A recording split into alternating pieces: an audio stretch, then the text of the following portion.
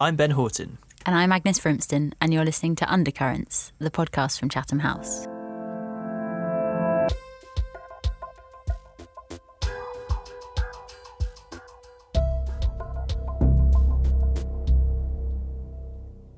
Agnes, long time no see. Hello, Ben. How are you? Yeah, very well, very well. Where have you been? Well, I've just this minute got off a sleeper train from the Highlands of Scotland. Oh, joyful. How long was the journey? How long was the journey? The journey was 11 hours, but I was looked after very nicely by a sleeper guard who greeted me on the platform yesterday with, "Hello, Miss Frimston, how's your father?"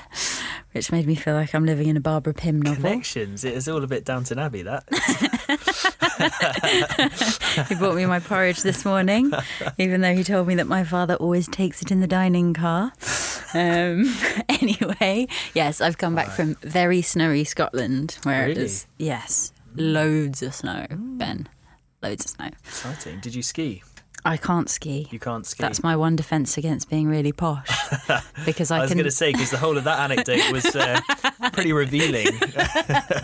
Agnes, woman of the people, Frimston. Tells you all you need to know about. No, my defence is the deputy editor of the World Today. Because I can sail and my horse riding is patchy but okay. So I can't ski because then the posh triptych is not complete. That's true. Yeah. Anyway, how's your week been, Ben? It's been lovely. It's been very down to earth. What have you been up to? Oh, just preparing for a conference that we're going to in San Francisco in a couple of weeks. Very exciting. Which is incredibly exciting. Basically, it's one of the biggest gatherings of foreign policy and international affairs experts. About 6,000 of us descending on San Francisco. I say us. I'm not a foreign policy expert, but I will be there and I'll be watching what's going on. Anyway, who did you speak to this week, Ben? This week I spoke to Rob Yates, who is a consultant with the Centre for Global Health here at Chatham House, about a pretty appalling process of medical detention, which is particularly prevalent in Africa, whereby patients in local public hospitals are not allowed to leave and are detained in their wards if they can't pay their fees, which is really shocking, and the scale of it is particularly shocking as well. It does feel like a sort of Dickensian debtor's prison, something out of David Copperfield. Absolutely. So I spoke to Nicole El Khawaja, who is a programme coordinator on the Middle East and North Africa programme here at Chatham House, about an article that she's written for The World Today on LGBTQ plus rights in the Middle East, specifically focused on Beirut and Lebanon. Fascinating. And she has some good news for us? She did. It ended on a positive note. Let's have a listen.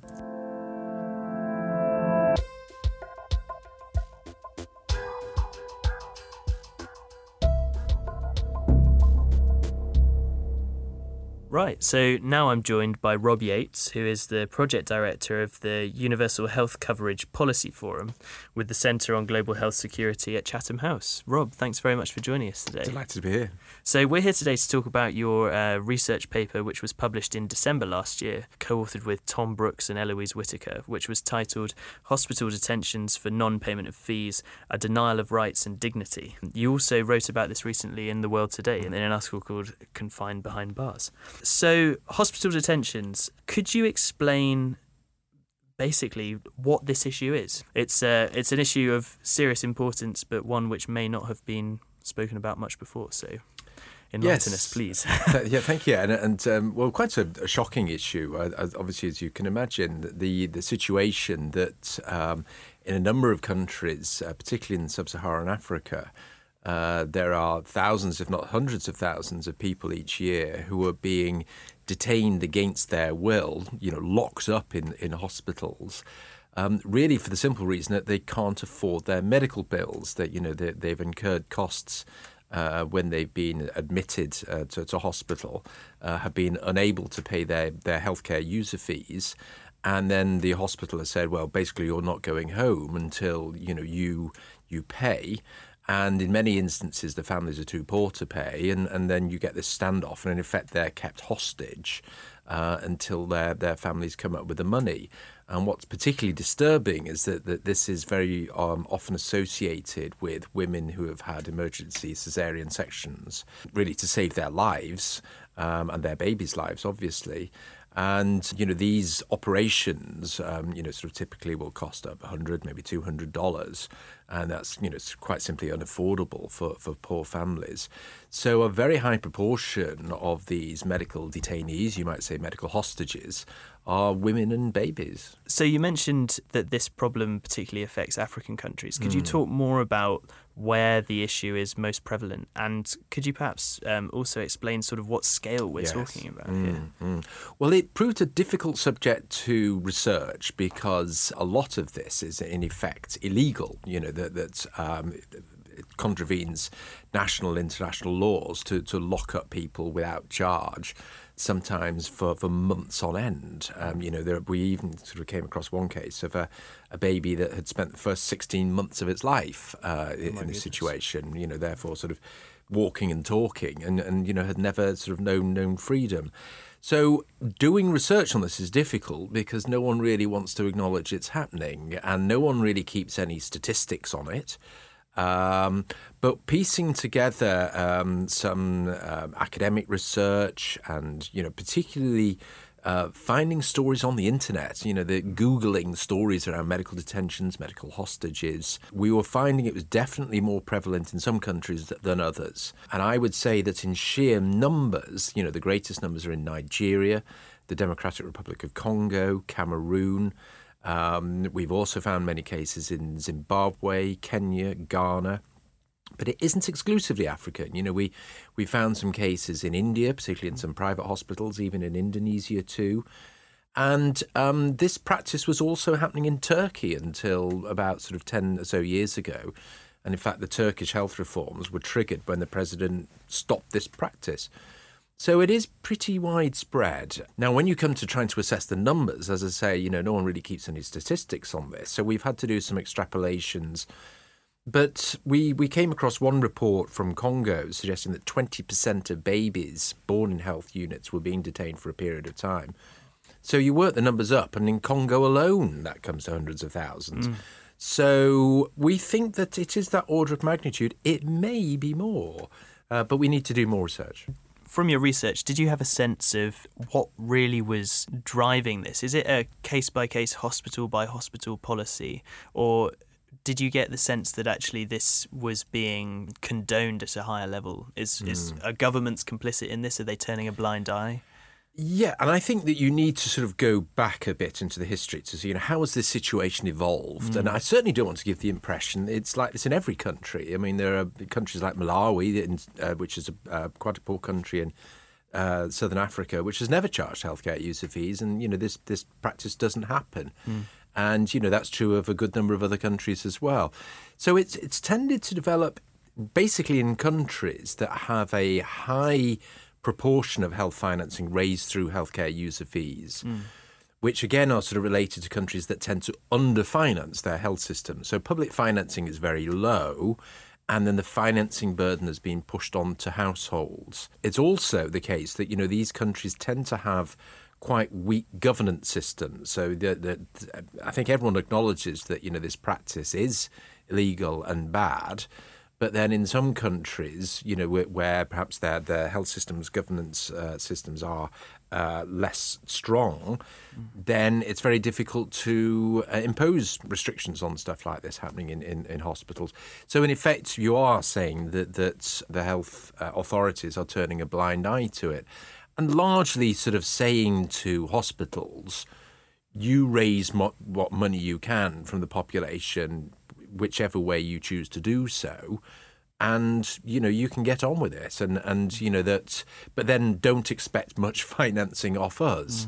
There was one very famous case or country where I think this was first exposed, and that was in Burundi about 10 years ago, and Human Rights Watch did a very impressive piece of research really showing that basically the peripheral health units weren't receiving any public funding at all.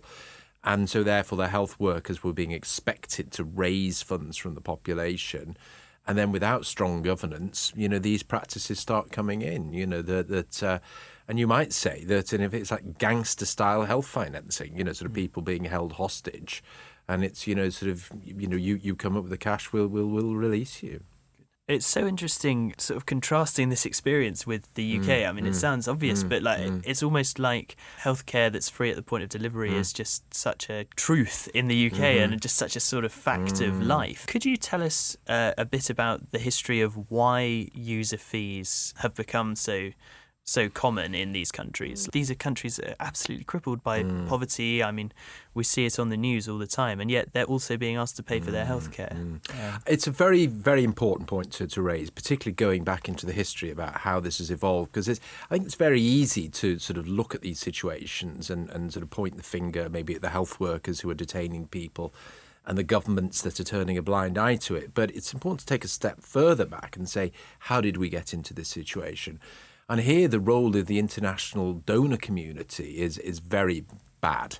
Many of these countries at the time of independence, they tried to start universal free health services like we have here in the UK.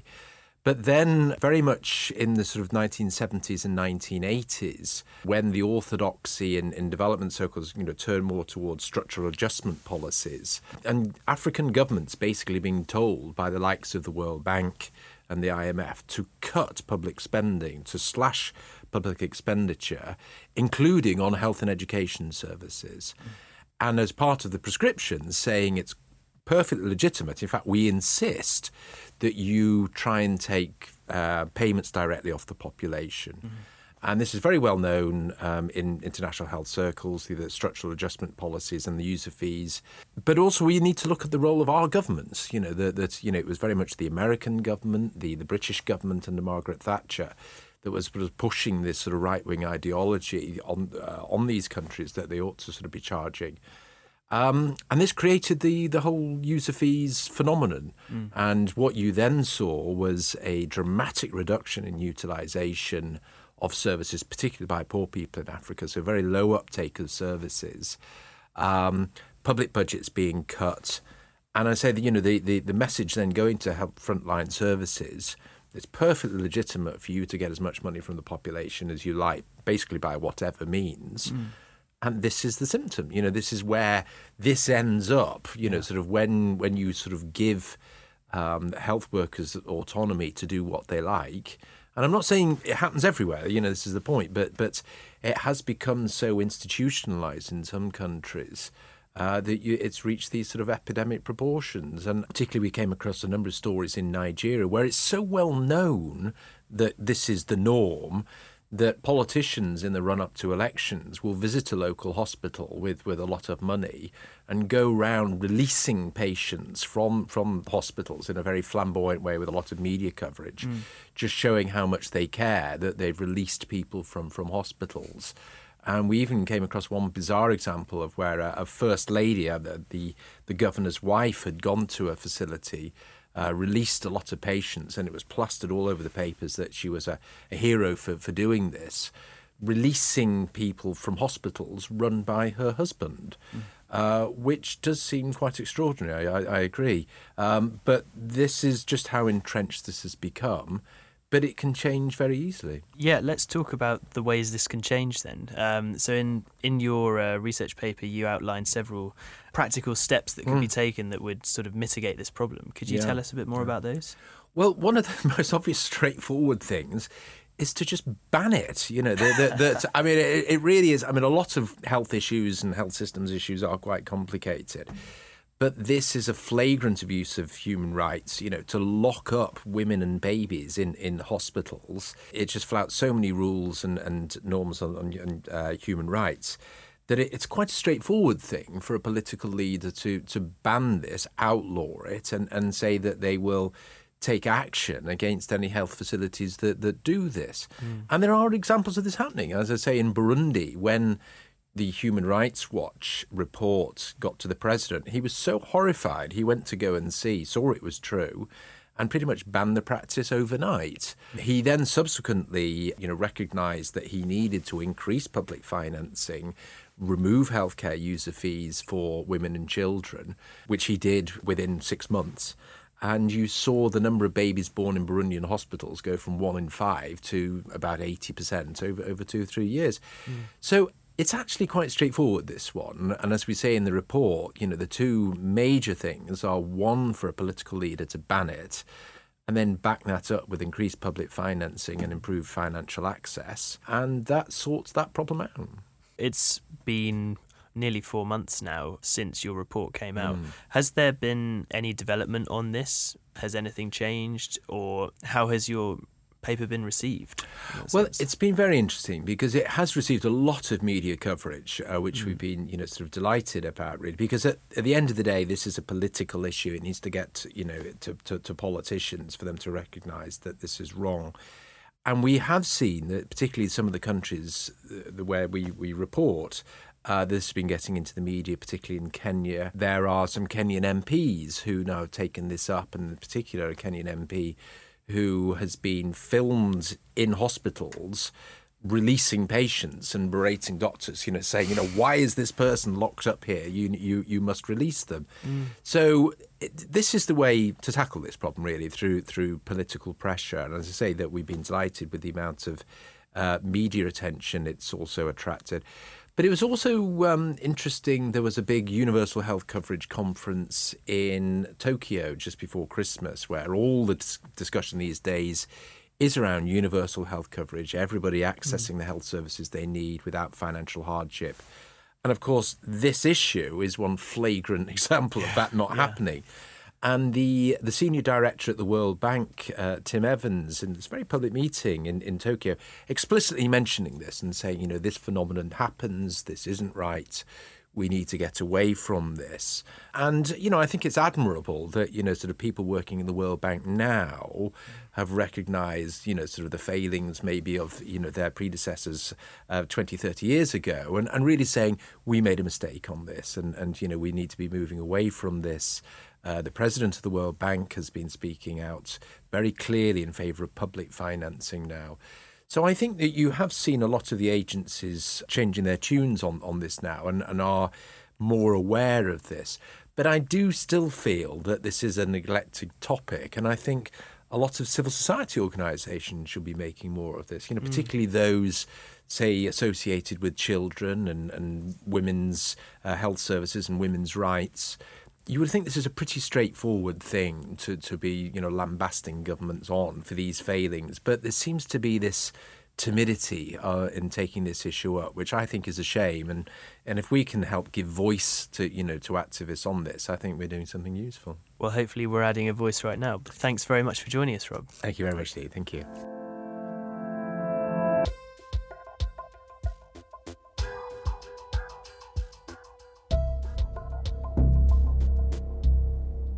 So I'm here with Nicole El Khawaja, who is a programme coordinator for the Middle East and North Africa programme at Chatham House. Hello, Nicole. Hi, Agnes. Thanks so much for coming to talk to us today. And we're here to talk about an article that is coming up that Nicole has written for The World Today on LGBTQ plus rights, specifically in Lebanon. So what has happened that means that we're now talking about this, Nicole? So over the past 20-odd years, the LGBTQ plus community in Lebanon specifically and the Middle East more broadly has been gaining a bit of traction and kind of gradually moving from a more underground presence to having established NGOs and increasingly active, like more public activism. But it was only last year in May 2017 that Beirut held the first Pride Week in any Arab city in the region, which was seen as a really big step for the LGBTQ plus community in both Lebanon and the region. So it was a Pride Week held across different bars or restaurants. It was quite public. It was, yeah. So it was hosted by several different venues and clubs, and even some of the NGO offices, I believe. But the downside is that it only took place in Beirut, which also kind of speaks to a bigger issue within the LGBTQ plus movement in Lebanon at least, but also the region more broadly, is that there is an urban and rural split whereby, you're much more likely to get a certain degree of acceptance or openness in cities than you are in other parts of the country. And so it was very specific to Beirut, but it did take place in different parts of the city as well. It might be quite useful to actually sort of understand the sort of legal status of being within the LGBTQ plus community in Lebanon. So is it illegal to be openly gay, or, do the police try and crack down on this, or? Sure. So legally, the homosexuality isn't defined as being illegal in the Lebanese Penal Code, but there is Article 534, which states that unnatural sexual acts are illegal, or so they criminalise unnatural sexual acts, which is quite a loose definition, which means that often it's left to the discretion of individual judges prosecuting certain cases. So there have been instances in the past where judges have overturned a certain conviction or just dropped a case by either referencing other parts of Lebanon's penal codes to do with personal rights or individual freedoms, or just stating that same-sex acts are not unnatural and therefore this law doesn't apply. So it is quite vague in Lebanon, and that often has been used to the advantage of LGBTQ plus individuals. But it's still used to prosecute people.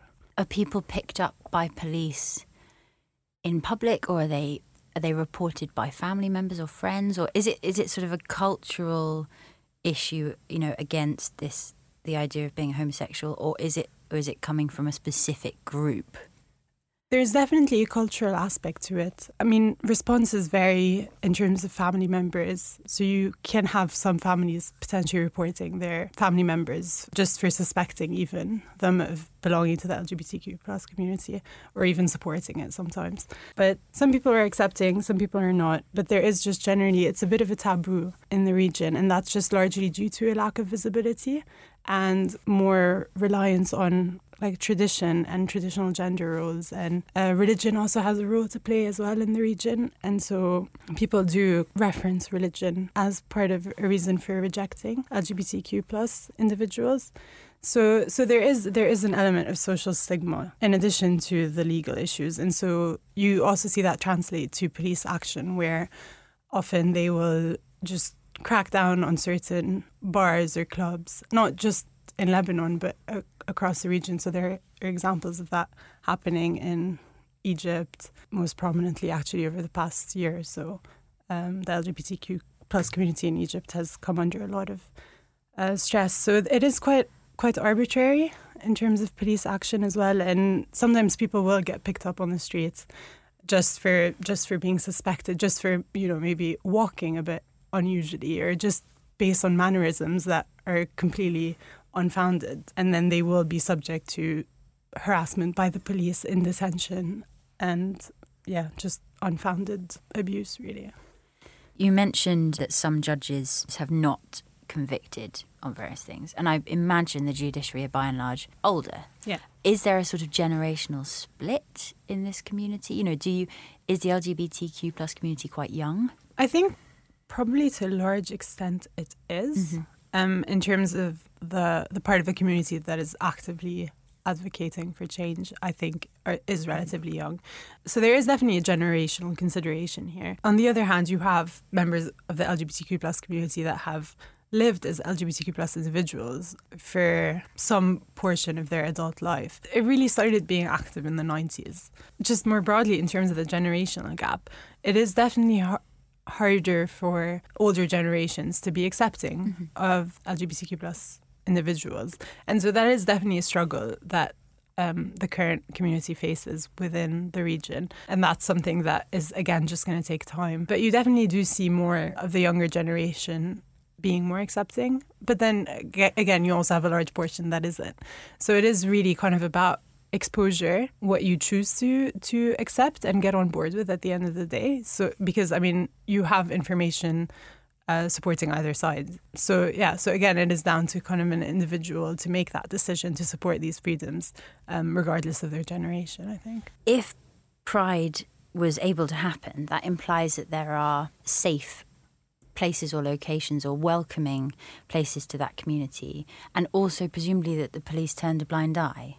If they knew this was happening, they could have gone in and raided it. So are there sort of specific groups or communities where members of the LGBTQ plus community can feel sort of safe? Yeah, I would say so. There are quite a large number of NGOs now in Lebanon focusing on supporting LGBTQ plus individuals.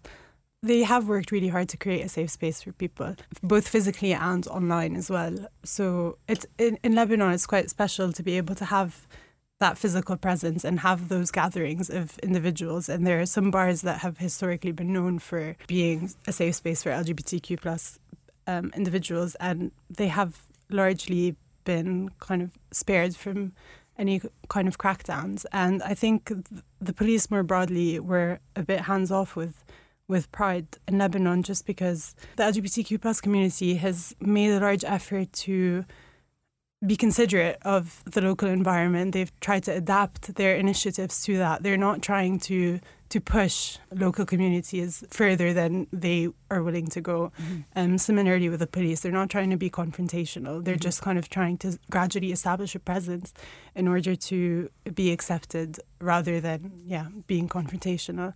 And I think they kind of see this as more of a long game than just trying to push things through. And I think it just more broadly relates to a wider push in the country, but also, again, across the region for civil rights. For example, women's rights, migrant workers' rights. And just you see like the LGBTQ plus community fitting in within that and having a presence, for example, at the Women's March in Beirut last week. Just signs supporting transgender individuals and just the LGBTQ plus community more broadly. So it is definitely part of a bigger movement. I mean, you mentioned in the article the role of the internet as well in this sort of development of civil rights, and especially for the LGBTQ plus community. I mean, what does that look like? What effect has that had, do you think? So I think historically the internet has played quite a large role when visibility was just not an option. So through online forums, it's just a form of expressing solidarity, just connecting with people that are similar to you within that community. And then now it has moved more to kind of Twitter, Facebook, really based on that and trying to unify people, again, increase visibility. And just in countries where you cannot mobilize LGBTQ plus communities, online is another option to kind of just bring people together and just, provide support in a way that you can't in the real world. So the virtual world does provide that option. And you mentioned earlier that there have been real crackdowns on the LGBTQ plus community in Egypt specifically. Why do you think that is?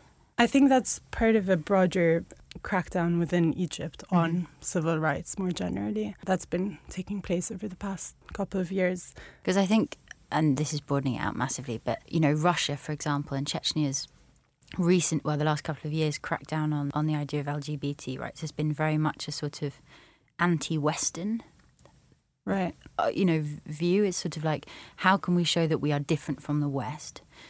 And, if you're dealing with quite conservative communities, that is sort of an easy way of doing it. But, I mean, obviously has been absolutely horrendous for those individuals, especially in Chechnya. So I wonder whether that across the Middle East is a similar sort of thing, or? Yeah, absolutely. There's definitely an element of anti-Western sentiment when it comes to cracking down on the LGBTQ plus community. Sometimes, a common statement is that homosexuality is imported, or same-sex relations are imported, and it is not kind of native to the region. Right. And so, often people kind of blame the West for bringing LGBTQ plus individuals into the region, or just kind of pushing something on the region that isn't from there. And I think that's why it's really important that Pride in Beirut, for example, emphasizes being rooted locally. It's so important for them to highlight the fact that they are from the region and that they want rights and equality within the region, and trying to kind of take the local environment into account in their initiatives, in their advocacy, in the methods of support that they provide, and in an effort to really counter that narrative of we do not have any LGBTQ plus individuals in the Middle East. And you mentioned that there were several NGOs specifically in Lebanon working on this. Are they local NGOs? Are they Western NGOs with branches out there? So they are local. They are local NGOs. All of them founded by local individuals. So that's been really good in kind of gaining a sense of legitimacy, I guess, within the local community. And grounding as well, I imagine, Yeah, absolutely. And so aside from Egypt, are there sort of waves going through other bits of the region on this note? I think it's a slow process. I think after 2011, people felt really, really encouraged. So again, this ties into a broader push for civil rights, which is to a large extent what the events of 2011 were. And by 2011, you're referring to the Arab uprisings. Brilliant. Sorry, no, not at all. So they were part of that broader push for civil rights, and so you saw a lot of NGOs emerging around that time across the region that have now largely kind of transferred their presence online, maybe cut back a bit on their activities, have had to adapt to being more, for example, kind of warning against crackdowns rather than pushing for rights. And you still see protests, pro-LGBTQ plus rights protests, like Tunisia, Jordan. And for example, Jordan had the only online LGBTQ plus magazine in the region. Wow. But that also got shut down by the government. And Tunisia, again, protests were disrupted by the police and individuals got arrested. So you do see, people are trying. It's a difficult environment to push for these rights in. But I think it's kind of a long-term process. But people have been emboldened after 2011, and I think since then they're kind of trying a bit harder to push for their rights. And that also, you see that I think more broadly just across the world, really, where kind of LGBTQ plus rights are becoming increasingly visible. And it's still quite a new thing for not just the Middle East, but for Europe and Americas and South America. Exactly. Large swathes of the... Yeah. And I think also it can be very easy to think... it's still a very new fight in many ways, isn't it? Yeah, absolutely, yeah. Not just in the Middle East, but internationally it is.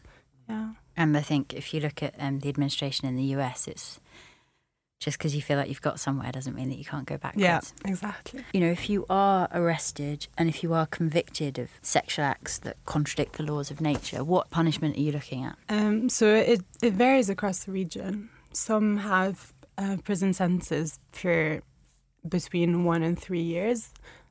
Some carry the death penalty in Saudi Arabia, Yemen, but it's really hard to know how often that is actually carried out. And then in some countries, such as Jordan and Egypt, you do not even have any laws pertaining to same-sex acts. So individuals get convicted under debauchery. Yeah, debauchery or immorality laws. So that can also have a quite wide-ranging reach, which is really dangerous for LGBTQ plus individuals. So the law can be quite indiscriminate. Mm-hmm. And is it harder to be a particular bit of that LGBTQ plus community? Is it harder if you're a gay man, or, is it about visibility? Visibility is definitely a large component of it. So often if you can keep it hidden well enough, you're not going to suffer any consequences. So naturally that means that some individuals are more frequently targeted than others. Often men are larger victims, and then also transgender individuals. It's quite difficult for them to live their lives as transgender individuals without unjustly being targets for the police, for discrimination, just harassment. Although the idea of having to live your life as hidden anyway is pretty awful. Yeah, exactly. But then sometimes the risk just is not worth taking. So it is about finding kind of a balance. And sometimes you just have no choice, such as a Syrian refugee, a transgender woman, and she's already left her country, and so her options are quite limited in that sense. So she's kind of stuck in Lebanon and has already transitioned and just identifies as a woman, and so there's kind of no going back from that in terms of like she is happy with who she is and she is out, but it is a struggle, and she has been harassed by police in the past. Obviously, having put on one Pride as a city is a phenomenal achievement. But in many ways, the fact that this year there's going to be another one seems astonishing. Yeah, it is definitely a sign that things are changing. Things are moving forward. Again, having the LGBTQ plus representation in the Women's March, for example, just fighting for those rights and having that recognition, I think, is important. And hopefully the fact that it happened last year means that it will be able to go ahead this year. And things are going to be touch and go for a bit. But I think just generally, it is definitely a sign that things are moving in the right direction. Yeah, the LGBTQ plus community has shown that it can adapt to its environment. It can push for visibility and for rights as well. And hopefully, across the region, there will be more space for them to achieve what they're out for. What a positive note to end on. Well, thank you so much, Nicole, for coming to talk to us. And that's it for this episode of Undercurrents. I hope you've enjoyed our conversations this week. The 2 pieces we talked about will be linked below. And if you're feeling generous, do leave us a review, not just because we need constant affirmation, but also because it helps other people find us. And do follow Chatham House on Twitter @Chatham House. We'll be back in a couple of weeks with some new interviews. But in the meantime, I'm Ben Horton. I'm Agnes Frimston, and you've been listening to Undercurrents.